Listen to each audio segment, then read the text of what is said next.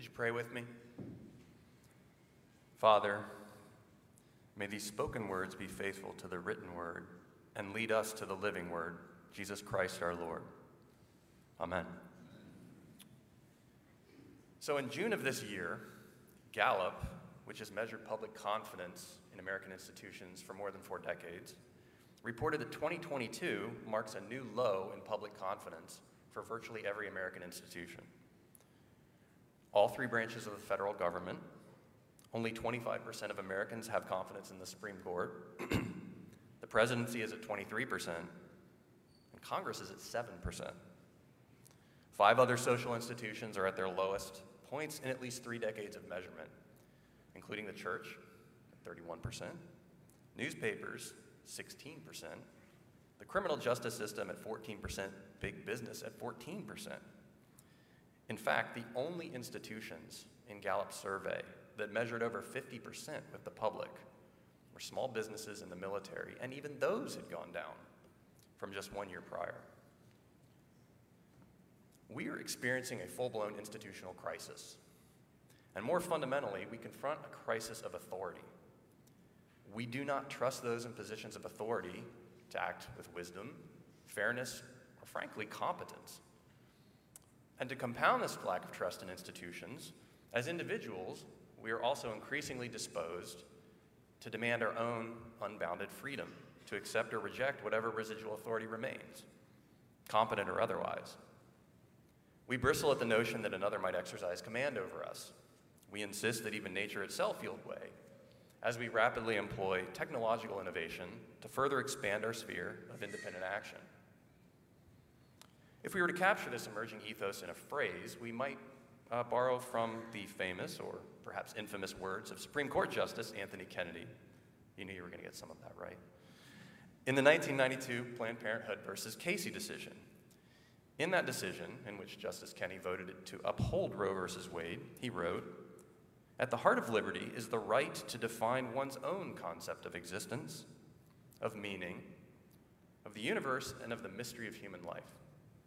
Now, of course, this sounds more in philosophy than law, but doesn't express the spirit of our age: rejection of authority in favor of the spirit of autonomy, which literally means the notion that we are each makers of our own law, autonomous, self-law, a law unto ourselves. In short, we are hip deep in a civilization-wide experiment in the abandoning of authority in favor of autonomy. Now, as David mentioned, this fall we're in this sermon series taking us through the Gospel of Mark, entitled Jesus the One. And each week we're looking at a different element of Jesus Christ's character. So far, we've covered Jesus, the beloved Son of God, and Jesus, the one with compassion. Today we turn to Jesus, the one with authority. So you may reasonably ask, okay, so what does Gallup polls and retired Supreme Court justices' musings have to do with a 2,000-year-old account of Jesus calming the stormy waters of the Sea of Galilee? So to attempt an answer to that question, would you join me in taking a look at Mark's account? I just read it. It's on page 4 of your service leaflet. It's a brief story, but a powerful one, of course very well known as well. And I want to back up. You don't have this in your service leaflet, but if you back up before the text you have, Jesus had spent the day teaching to a large group of people on the shores of the Sea of Galilee. In fact, Mark notes the crowd was so large that Jesus gets into a boat on the shore. Everybody else spreads out along the shoreline and spends the day teaching. And on that day, he presents some of the most well-known teachings we have: the parable of the sower, the parable of the lampstand, the parable of the growing seed, and the parable of the mustard seed. Where we pick up, it's the end of this long day, and Jesus is exhausted. And if you ever spent any time on your feet up in front of people, you know it can wear you out, especially if you do it all day. So at the day's end, and this is where we pick up, Jesus decides to cross the Sea of Galilee. So all the disciples pile into the boat, and they head across. Jesus, of course, is exhausted, falls asleep. Then we read that a great windstorm arose, and the Sea of Galilee at that time was known for these fierce sort of squalls that would emerge very quickly. And you can imagine Peter and the other disciples furiously bailing out water, pulling in the sails, desperately trying to stay afloat. Now remember, they're fishermen, at least many of them are. And of course, Jesus has the gall to be sleeping through the whole thing, or at least he tries to. Because Mark then tells us the disciples wake him and say to him, "Teacher, do you not care that we are perishing?" You get the sense that they're, one, shocked that he's so indifferent, just sleeping, and two, they're upset that he's not pitching in and bailing out with the rest of them. So you can almost picture Peter standing over this groggy Jesus, bucket in hand, like, come on. But it's here that Mark throws us for a loop.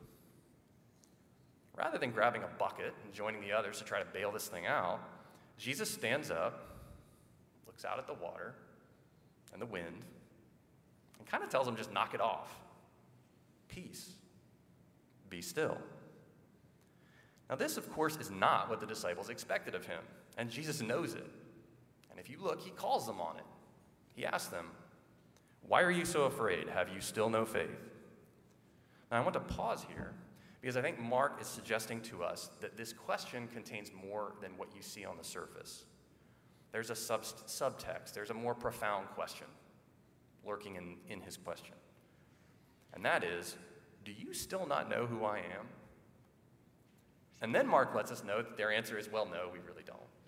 The disciples aren't relieved that he calmed the storm with a word. They're terrified. Remember, here today, we have the benefit of the New Testament. We know the rest of the story. We know where this is going. We know about Jesus' identity with the Father. At this point in the disciples' journey, they don't know this. All they've figured out so far is there's a lot more to their teacher than they realized. So they ask again, who then is this, that even the wind and the sea obey him? And that brings us to the question before us this morning. Who is this? And our answer, at least Mark's answer in chapter 4, is that Jesus is the one who has authority. And if just for a moment, I may take a moment to consider the nature of what we mean when we say authority. It's about more than just power. If you think about power, power is the capacity to do something. Authority is when that capacity or that power is exercised with legitimacy. So when we say that Jesus is the one who has authority, we mean not only that Jesus has the power, in this case in our story, over nature, but that his exercise of that power is legitimate. We can have confidence in it. By way of comparison, the devil has power, but only God has authority. And again, we see Jesus here exercising his authority over the strongest forces known to mankind, the forces of nature. And I want to pause here because there's something else Mark is doing in this passage. See, in the ancient world, in the Old Testament, wind and water have a symbolic role as evidence of divine authority. In the scripture, the psalmist tells us, God caused the east wind to blow in the heavens, and by his power he directed the south wind. The psalmist tells us God brings forth the wind from his treasuries. The prophet Amos describes God as he who forms mountains and creates the wind. In Genesis, God ends the flood by causing a wind to pass over the earth and the waters recede. He uses wind to bring locusts into Egypt and then wind to drive them out. He causes the wind to bring quail to the wandering Israelites in Exodus 10. You get the idea. Power over the wind is divine power. Similarly, the sea in antiquity represents danger and power. It's often populated by these great and terrible creatures. If you know in the book of Job, the Leviathan, the sort of mythic figure. The prophet Amos tells us that God calls for the waters of the sea and pours them out on the surface of the earth. Again, in Job, we read that God quiets the sea with his power. And indeed, one of the first divine acts recorded in Scripture, Genesis 1, the Spirit of God hovers over the waters, and then God acts to divide light from darkness, water from land. So to the ancients then, and to the disciples, and to Mark's readers in the first century, wind and sea are symbolic sources of divine power and authority. Only God works in wind and water. Human beings are subjects of those remarkable forces. So what Mark is showing us here is the absolute divine authority of Christ. And again, remember, it's not until much later in Mark's gospel that the disciples kind of get this. Chapter 8, 4 chapters later, Peter finally realizes it. But at the moment of our story, Jesus is Peter's teacher, not yet his Lord. And in a way, the intervening chapters of Mark, which we may be getting to later in the fall, are further demonstrations of divine authority and power. Jesus' authority over demons, over death, sickness, disease, hunger, deafness, blindness. But again, Peter's declaration I want us to attend to, because Peter first gives the correct answer to the question, who is this? He says, you are the Christ. What Peter realizes is that Jesus of Nazareth is Jesus Christ, the Holy One, the Savior, chosen to bring salvation to mankind. In other words, the teacher in chapter 4 is in truth the Lord of all creation. He is the one who has authority, and he is the one with legitimate divine power. As such, Jesus invites us to submit to his authority just as the waves and winds submit to his word, and to enjoy his peace. Jesus calms the stormy waters. Now, earlier I raised the notion of institutional failure as a failure of authority. And in a sense, this is inevitable when we place our trust in human authority rather than God. Where human institutions and human efforts fail, Jesus Christ stands strong. But lest we mistake peace of soul for material comfort or ease, remember, after Peter declares Jesus is the Christ, what does Jesus almost immediately do? He begins to predict his own death. And when he does that, we read that the disciples are astonished and afraid. That happens a lot. They're fearful. Jesus no longer looks familiar to them. He looks different. And he looks different to us as well. Now, you might remember, if you were here last week, David acknowledged that he likes the comforting or tender Jesus better than the commanding Jesus, and we all chuckled because we were, yeah, pretty much, okay, yes, I do too. I would like, nonetheless, to push David's point a bit. This Jesus, the Jesus who commands nature, who willingly and purposefully strides to his own death, is alien and strange. Even those who knew him well, or at least thought they did, were literally amazed and terrified. And the great English evangelist and teacher Oswald Chambers, you may know him as the author of My Utmost for His Highest, I think captures this well. He writes, "At the beginning, we were sure we knew all about Jesus Christ. It was a delight to sell all and to fling ourselves out in a hardihood of love. But now we're not quite so sure. Jesus is on in front and he looks strange. As the scripture says, Jesus went before them and they were amazed. There is an aspect of Jesus that chills the heart of a disciple to the core and makes the whole spiritual life gasp for breath. This strange being with his face set like flint and his striding determination strikes terror into me. He is no longer counselor and comrade. He's taken up with a point of view I know nothing about. And I am amazed at him. At first I was confident that I understood him, but now I'm not so sure. I begin to realize there is a distance between Jesus Christ and me. I can no longer be familiar with him. He is ahead of me, and he never turns around. I have no idea where he's going, and the goal has become strangely far off." I think this is the Jesus the disciples glimpse in our passage. Now, what they don't know then, and Chambers observes this, is that Jesus Christ had to fathom every sin and sorrow man could experience. And that is what makes him strange. When we see him in this aspect, we do not know him or recognize one feature of his life. He is out in front. This is the Jesus who commands, the one with authority. He has literally conquered sin and death. Yes, he is tender. His touch mends the broken reed. But remember, when he ascends, all authority on heaven and earth is given to him.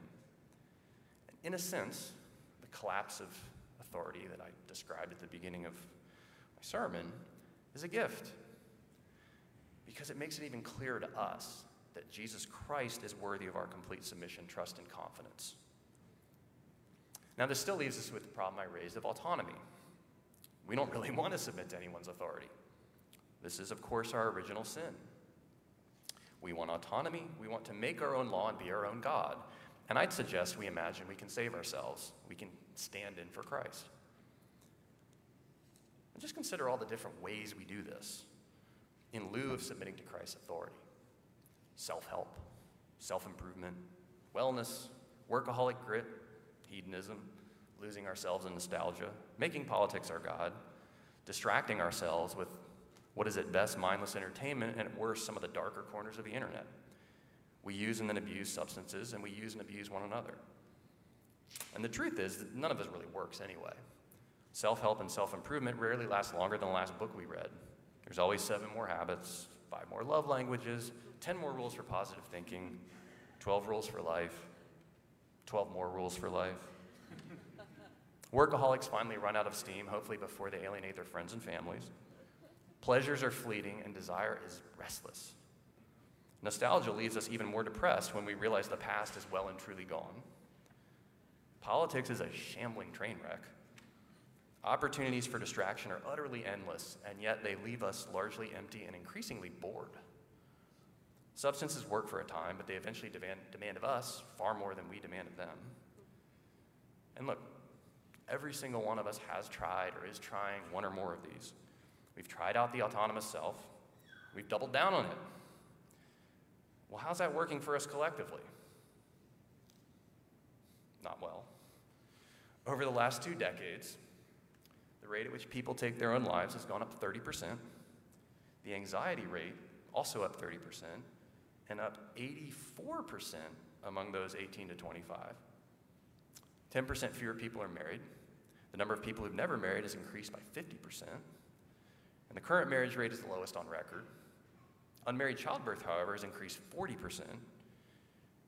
And I'm going to go even closer. Just in the last year, drug overdose deaths are up 28%.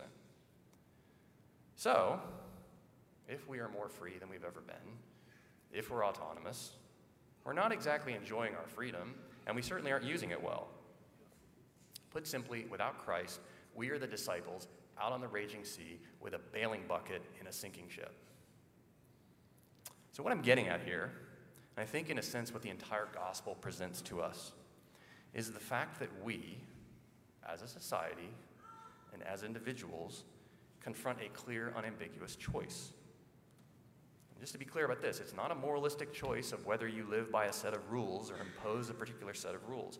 It's a choice to whom will we submit. Will we serve ourselves? Will we serve something in the created world? Or will we submit to the authority of Jesus Christ, the one who commands the wind and the sea, the one who has authority over the spirit world, over illness, disease, blindness, and yes, the one who has conquered death, the one to whom is given all authority on heaven and earth. The English writer and recent Christian convert, Paul Kingsnorth, this was just last week, he was musing on the death of the Queen. He said, "There is a throne at the heart of every culture, whether we know it or not. And if we cast out its previous inhabitant and the entire worldview that went along with it, we had better understand what we plan to replace it with. Someone or something is going to sit on that throne, whether we know it or not." Similarly, David Foster Wallace, no believer he, also observed, in the day-to-day trenches of adult life, there is actually no such thing as atheism. There is no such thing as not worshiping. Everybody worships. The only choice we get is what to worship. Everybody worships. Everyone has a throne in their own heart, and you can be sure that something or someone is going to sit on that throne. Now, the world either insists that there is no throne, which is completely silly and transparently ridiculous, or it demands that only the free and autonomous self perch atop the seat.